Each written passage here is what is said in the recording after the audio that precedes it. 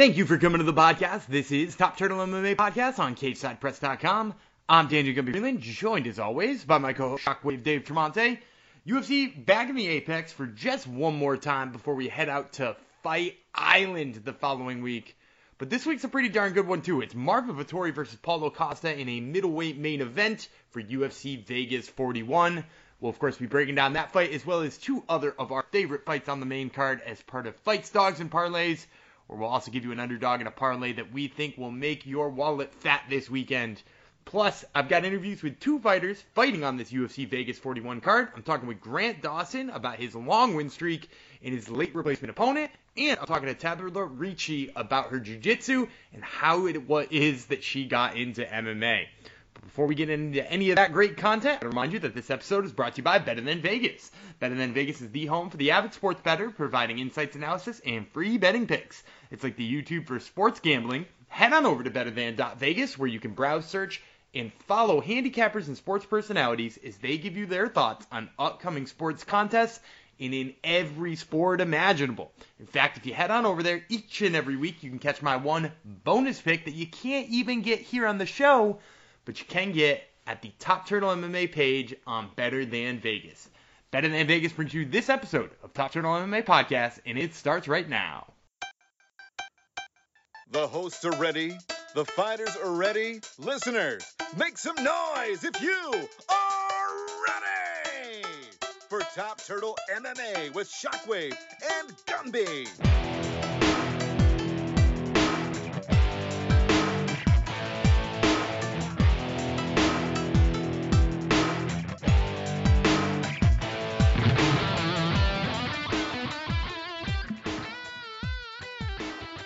All right, and joining me now is Grant Dawson, who fights Ricky Glenn at UFC Vegas 41. That fight is, of course, on October 23rd. So, Grant, I want to start here. You know, obviously, you were supposed to finally get that ranked fight here at UFC Vegas 41. You were supposed to fight Carlos Diego Ferreira.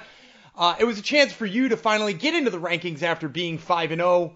What were sort of your feelings when he dropped out of that fight and you knew you were probably not going to get that opportunity here?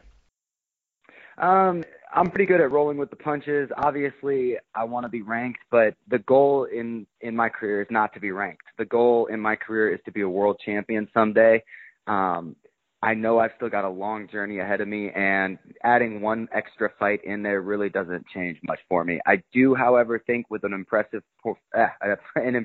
performance over Richard Glenn, I think that gives me the break into the top 15. I do think I will get that Diego Ferreira fight late December, assuming everything goes well against Richard. Oh, and that was actually the next thing I was going to ask you. You know, you said, you know, obviously 6-0. You're definitely deserving of a ranking at that time. But is that the fight you want next? Is it definitely Carlos Diego Ferreira, or are there other names on your mind as well? Yeah, I think I match up well against everybody in the top 15. I think I match up well with everybody in the lightweight and featherweight division. So it doesn't really matter to me. Diego Ferreira is the name that was given. I know that Diego wants to fight me. I want to fight Diego, and the UFC wants us to fight each other. So that's the fight that really just kind of makes sense to me. He said that he's going to be ready in December. Again, barring no injuries in this fight, I will be ready in December. So it just, to me, that is the next fight to make up. I'm not looking past Richard Glenn at all. However, I come from a wrestling background where you kind of go, okay, I'm going to beat this guy, then I have to wrestle this guy, and then I have to wrestle this guy. So that's kind of just ingrained into me. I'm going to beat up Richard Glenn, and then December, I'm going to beat up Carlos Diego Ferreira. So you knew all along that he was ready in December and that he was going to be ready in December. Did it ever cross your mind to wait for December, to wait for that ranked fight? Because like as you said, you know, you feel confident against Richard Glenn or Ricky Glenn or whatever we're calling him now, but you feel confident against him, but he is a dangerous opponent. He's a guy who's tough and has been in there 1,000 times. Had you considered just waiting to December to get that ranked opponent? You know, I think I'm one of the best fighters in the world, and I completely understand that anything can happen at any time in the middle of a fist fight.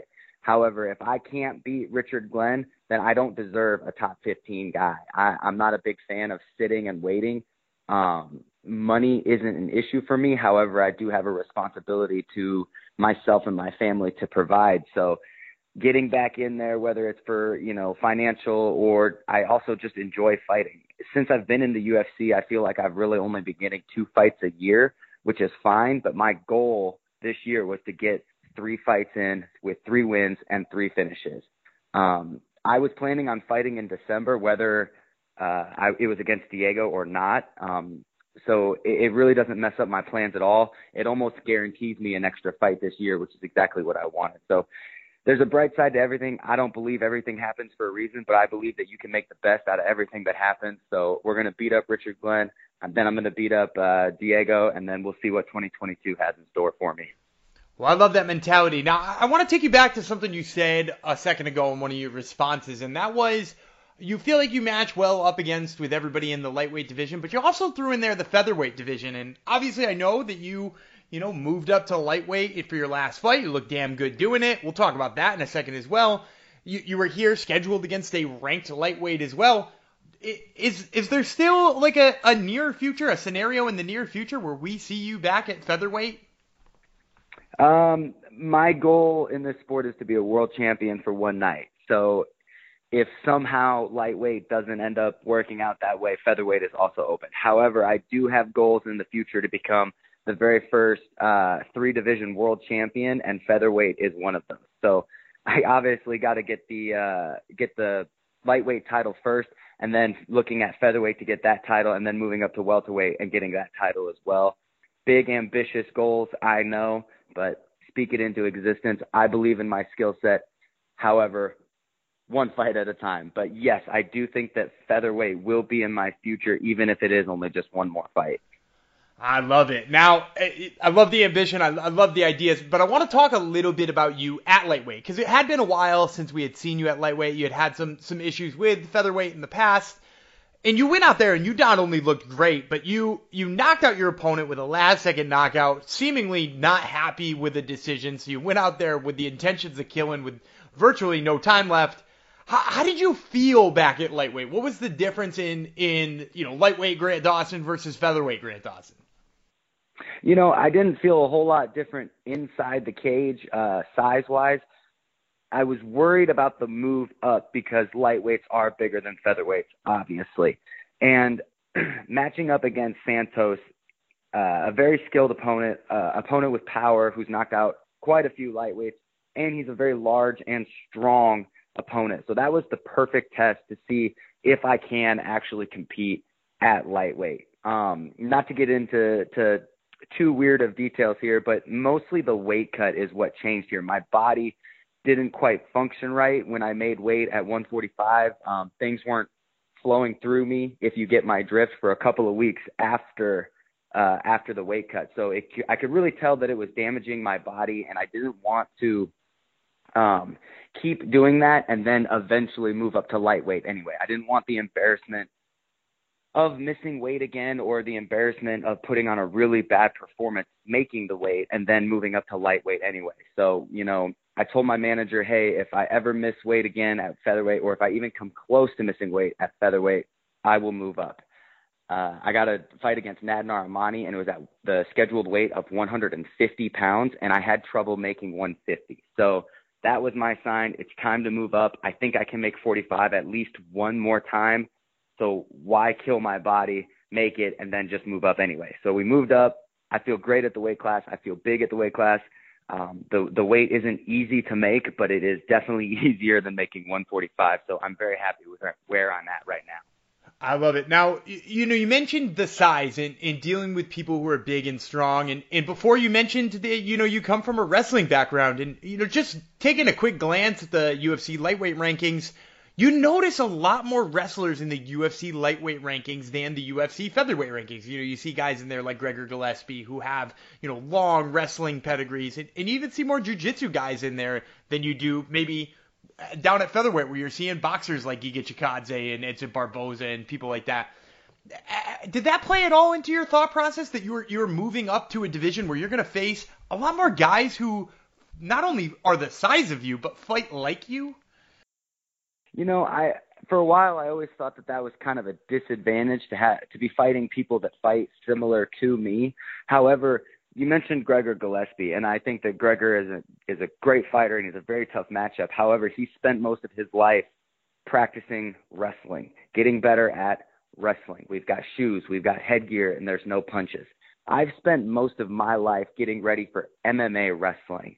So if you look at us on paper, you would obviously say that Gregor Gillespie is the better wrestler than me. However, if you look at us on MMA paper, I would think that I'm the better MMA wrestler than Gregor Gillespie. I do acknowledge that they're very similar, but they are not the same. While he was getting ready and doing low singles and wrestling around in a singlet, I'm wrestling around with MMA gloves on, landing punches, avoiding submissions, and looking for the submissions myself. I think that I'm a better MMA wrestler than Gregor, and honestly, I think I'm a better MMA wrestler than pretty much everybody in the division. Now, on paper, no, until I prove it. So I'm going to look to prove it, and I do think it is an advantage that I don't have to worry about these big strikers anymore, these big, power punchers or cardio machines like Max Holloway.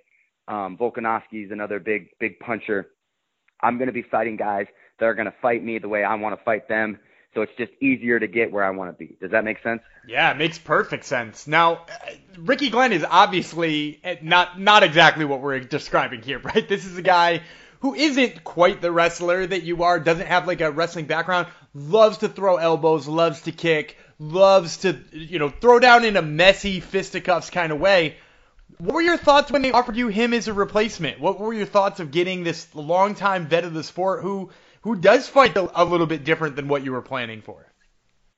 I think that a lot of people are kind of underestimating Richard and kind of, looking past him for me. And that's not the case with me. I understand how tough Richard is. I understand how he's never going to quit. He's never been finished in the UFC, and he does take a lot of time off in between fights to get better. However, I'm all of those things and actually good at fighting. So I think that the matchup is really great for me. I do think he is dangerous. I think he's got a little pop in his punches, and he makes it very awkward on the ground. However, I think I'm one of the best in the world. I think that I'm ready to show that I'm one of the best in the world, and if I can't beat Richard Glenn, then I don't deserve those big shots. So when the fight came across the table, I said yes immediately. It really didn't have a lot to do with the matchup, just that I was going to get to fight before December, and I was going to get to fight against somebody who's coming off a win, somebody who's in my weight class, and somebody that does have a name. I know that he's not like super popular, but he has been in the UFC for a long time, and a lot of people know who he is. I couldn't be more happy with the matchup. Well, I agree as well. Now, before I let you go, I do like to get a prediction out of all my fighters. How do you see this one going down October 23rd? I think it's going to be a tough fight. I think that it's not going to be a fun fight, but make no mistake, I don't think it's going to be a close fight. I think I'm going to run through Richard Glenn just like I've run through everybody else in the UFC, and I think I'm going to be the very first to finish him inside the UFC. All right, well, you heard it here first, folks. This was Grant Dawson, who fights Ricky Glenn at UFC Vegas 41. That fight on October 23rd, live from the Apex. Grant, thanks so much for the time, man. I really appreciate it. Thank you so much for having me. It was a lot of fun. Well, we hope you enjoyed that interview with Grant Dawson. I, once again, Daniel Gumby Freeland, joined now by my co-host Shockwave, Dave Tremonte. Dave, I want to start here. This past weekend, Aspen Ladd put in quite a lackluster performance, losing the main event to Norma Dumont. Most of the talk was said about her corner, Jim West, and the advice he was giving her, mostly after the second and the third rounds. I want your take on it. What did you think of the advice? Okay, so first of all, I like to think of it as attorney-client privilege. I tend not to, outside of head movement, and very obviously bad advice, or just non-advice in that case, I tend to err on the side of the coach knows what to say to his fighter in those certain situations. They know how to motivate. So in this case, I try not to judge. There's not really that much you could do. I think Mike Perry has a great quote about this with, when he's fighting and his coaches are saying, pull the trigger, go, go, go. And he's like, I don't want to, because if I go, I'm going to get hit. They're not in the octagon. You're really talking about like a 2% difference it might make, short of seeing something very technical, like when, hey, she's, throwing the overhand right, she's open on her left side to a body kick, short of that kind of technical thing you're spying in early rounds that can maybe change a little later. I just don't care. What they say to motivate their fighter, to me, is their business. It's attorney-client privilege. What do you think? Yeah, I kind of agree. I interviewed Saif Saad one time about the advice he gives in between rounds because, it's well noted. He shouts at his corner people in between rounds like he shouted at just about every single fighter. And he said, you've got to know the fighter and you got to know what gets him going. And we don't know what Aspen Ladd needed in that moment. And kind of like you said, too, like, if they're not giving technical advice, which some fighters aren't going to process technical advice well anyway, if they're not giving technical advice, I don't think we can comment on what the motivational advice looks like. I think we could comment if they were giving technical advice. Edmund just shouting head movement was, one of the wildest things because, obviously she needs to move her head. It's getting jacked up, dude.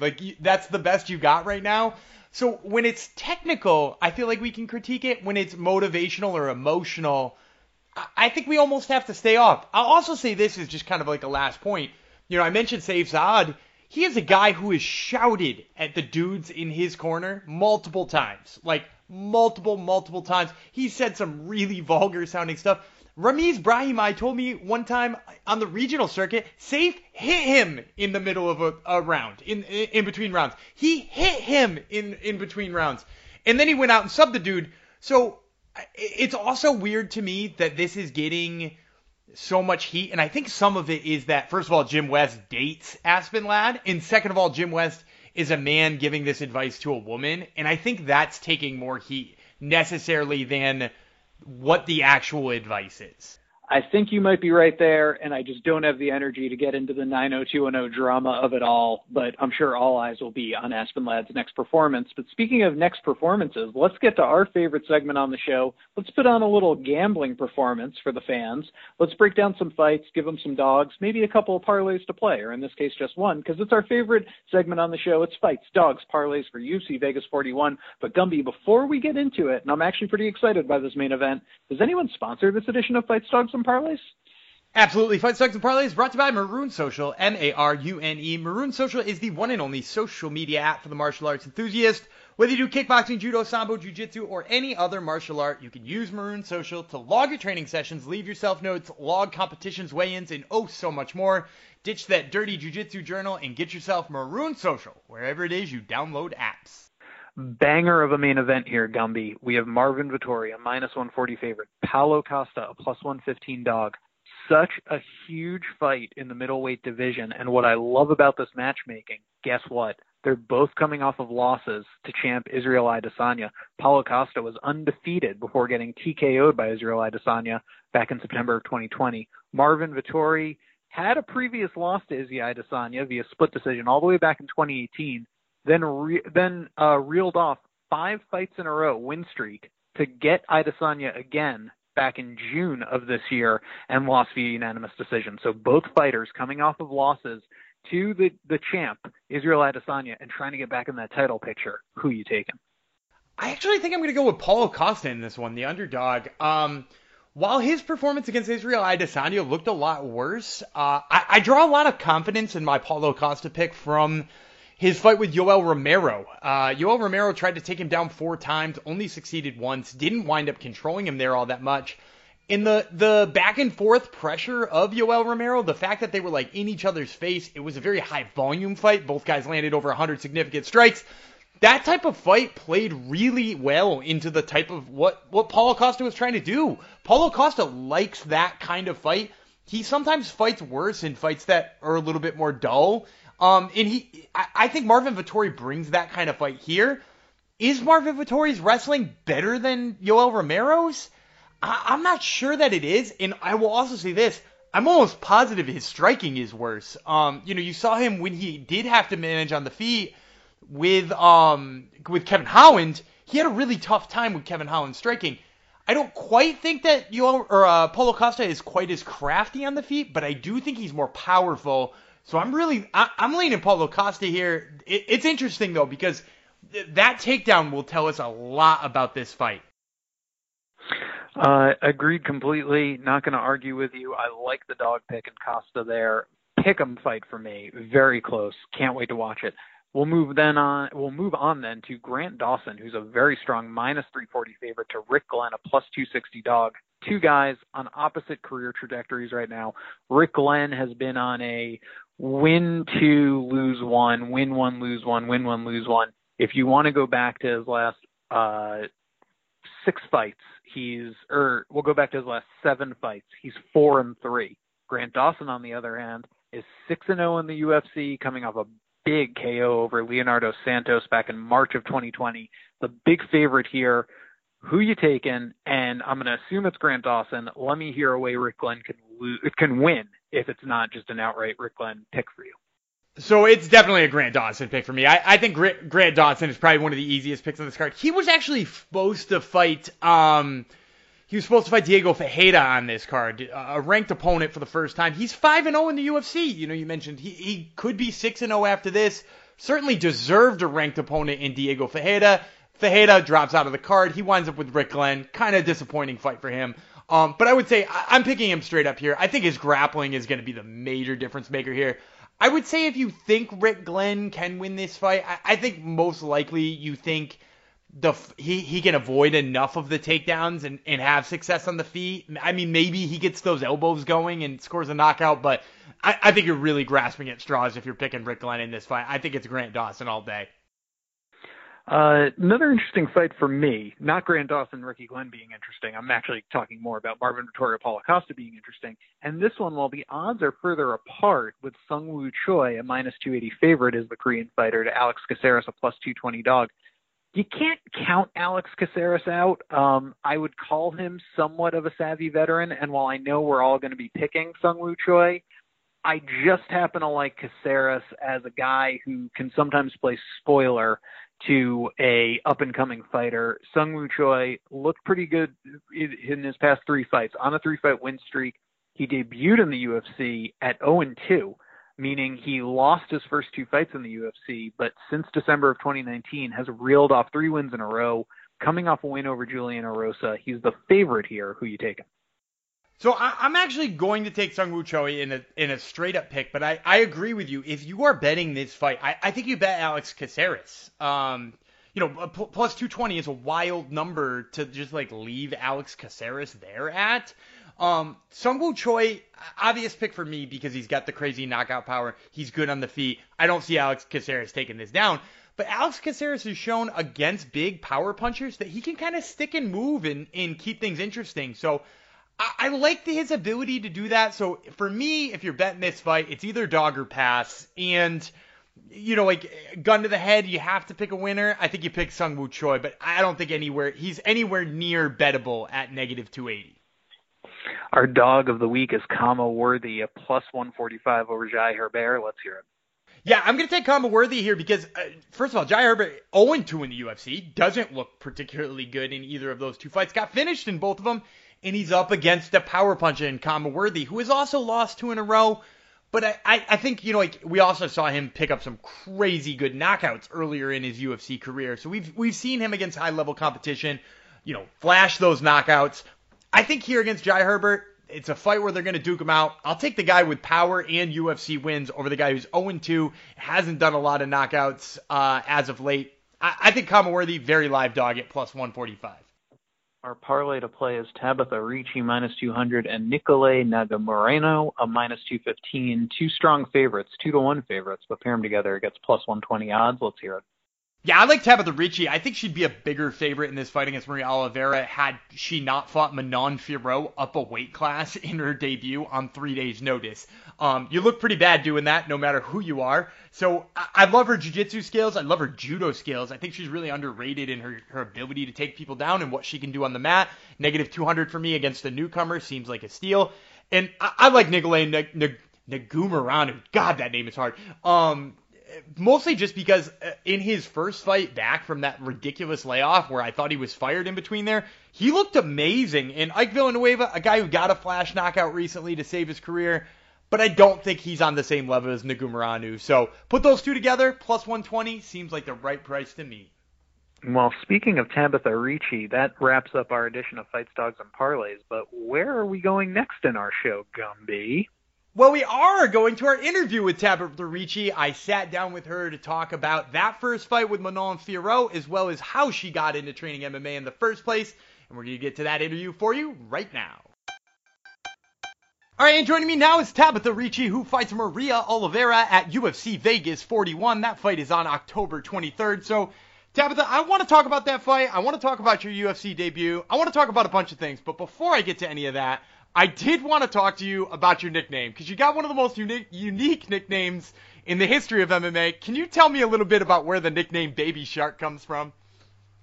Well, my nickname, so my teammates from Paragon BJJ, all the time when I show up to the class, they always comment, "Oh, the Baby Shark is here." So he gave me the nickname. And is there any reason why you're the Baby Shark? Is it that you're singing along? Is it based on the character? Is it that you're like a shark, only you're small? Yeah, because I'm a very small and the only girl in the gym, and then I always train with the guys and beat up all the big guys. So he called me the Baby Shark. I love it. So let's get talking about your UFC career, because it started in kind of a weird way. It was a short notice debut. You had to go up a weight class. You're fighting somebody in Manon Fiorot, who is, an absolutely amazing opponent. Obviously that fight didn't go your way, but what were sort of your thoughts on the fight, and what did you take away from that fight? Well, we accepted the fight 3 days notice. I'm always training, and but we couldn't have a time to like train specific for this opponent. But I was very confident in myself. I really thought I could take her down, and like work my jiu-jitsu. But the weight class, it's there for a reason. So I felt she was like way stronger than me, and she's a high level striking girl. So my game plan didn't work, but I think the fight went good, and now I'm looking forward to fight in my weight division soon. We're excited to see you fight in your weight division as well, because obviously that is a very tough part of this. Now, I'm curious, you said she felt much stronger. Do you typically feel a lot stronger, or do you feel like you have a lot more control over your opponents at strawweight? Yeah, I feel like when I fight strawweight, I feel like I feel very strong when I fight in my weight class. So I was kind of like surprised, like in the weigh-ins, she doesn't look that big, and then like when we get in the cage and it like grapple a little bit and then exchange some punches, and yeah, she's stronger than me. For sure. And now I'm curious too, was it a big weight cut for you? Is it a big weight cut down to 115, or were you basically cutting no weight to get to 125? No, I didn't cut any weight at all for 125. And at 115, my weight cut is very smooth. I cut around like 10 pounds, and then that's it. I always stay like close to the weight. Wow, that is a very small weight cut for sure. Have you, obviously the UFC doesn't have an atomweight division, but had you ever considered, because the weight cut is so easy, moving even a weight class lower, fighting at atomweight?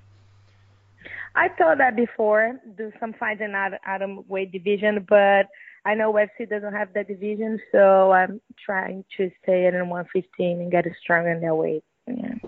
That makes a lot of sense. Now, theoretically, if the UFC were to add an atomweight division, would you be interested in that weight at that time, or are you really committed to strawweight at this point? I don't know about that right now. I'm feeling very strong and in like a good condition for 115. We'll see how it goes. I don't know. Maybe I would try. Who knows?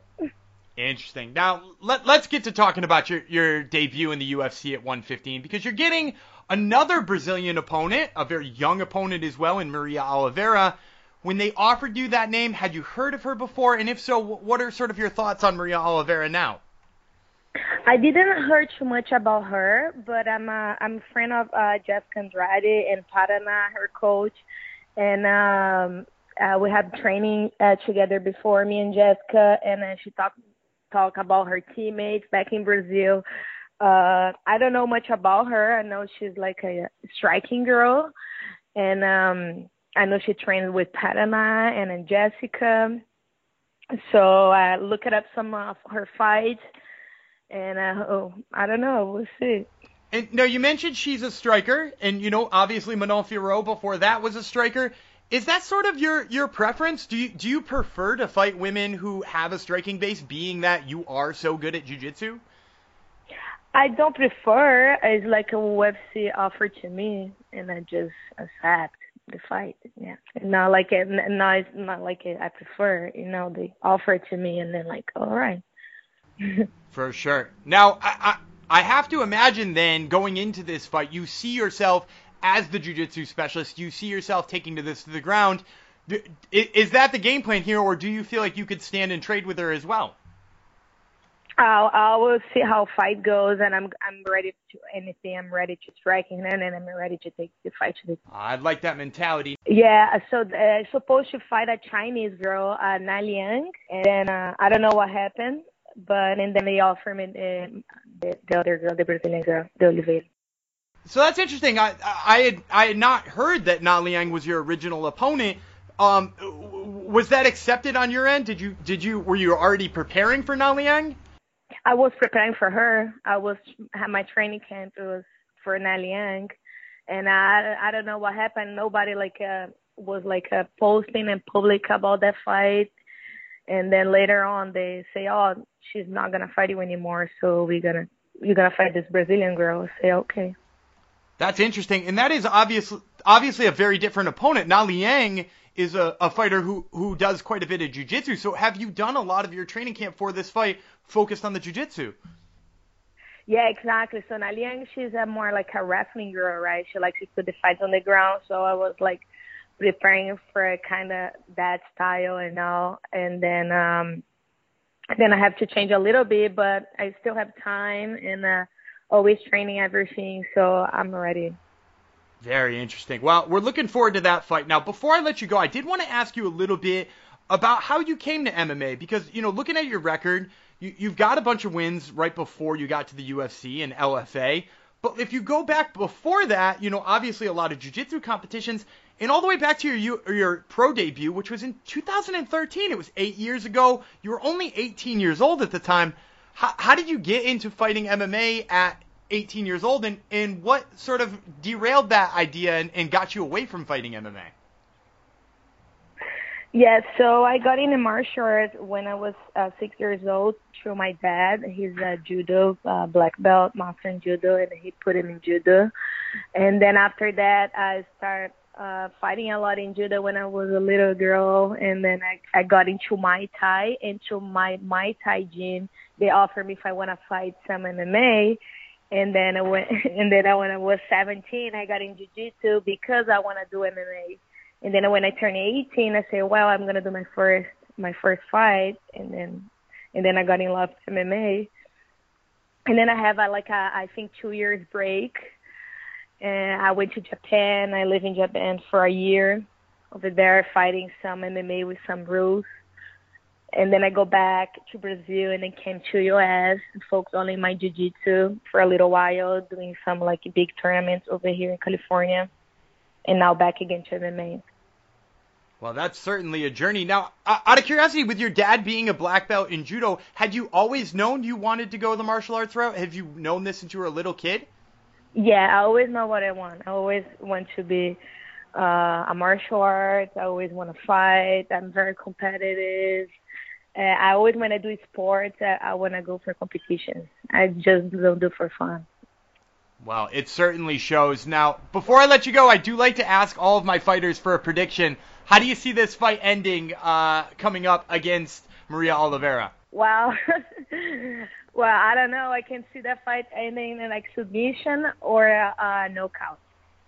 All right, well, you heard it here first, folks. This was Tabitha Ricci, who fights Maria Oliveira at UFC Vegas 41. That fight's on October 23rd. Tabitha, thank you so much for the time. I really appreciate it. Thank you so much. I appreciate for your call. And that's going to do it for another episode of Top Turtle MMA Podcast. We want to thank you, the fans, for tuning in each and every week. We could not have a show without you guys. We also want to thank our sponsors, Maroon Social and Better Than Vegas. And we want to remind you guys that you can check us out on Twitter and Instagram at Top Turtle MMA. And until next week, I'm Daniel Gumby Freeland. He is Shockwave Dave Tremonte. We'll catch you then.